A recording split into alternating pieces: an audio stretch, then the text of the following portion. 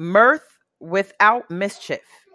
A first edition of that book sold for $23,750 at a Sotheby's auction in 2014.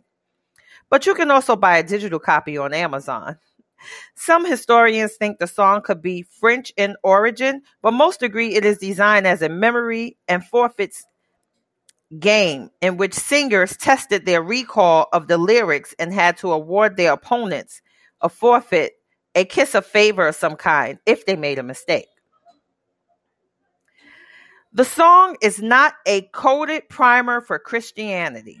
A popular theory that's made the internet rounds is that the lyrics to the 12 Days of Christmas are coded references to Christianity. Excuse me. It posits that the song was written to help Christians learn and pass on the tenets of their faith while avoiding persecution. Under that theory, the various gifts break down as follows, as the myth debunking website Snopes explained.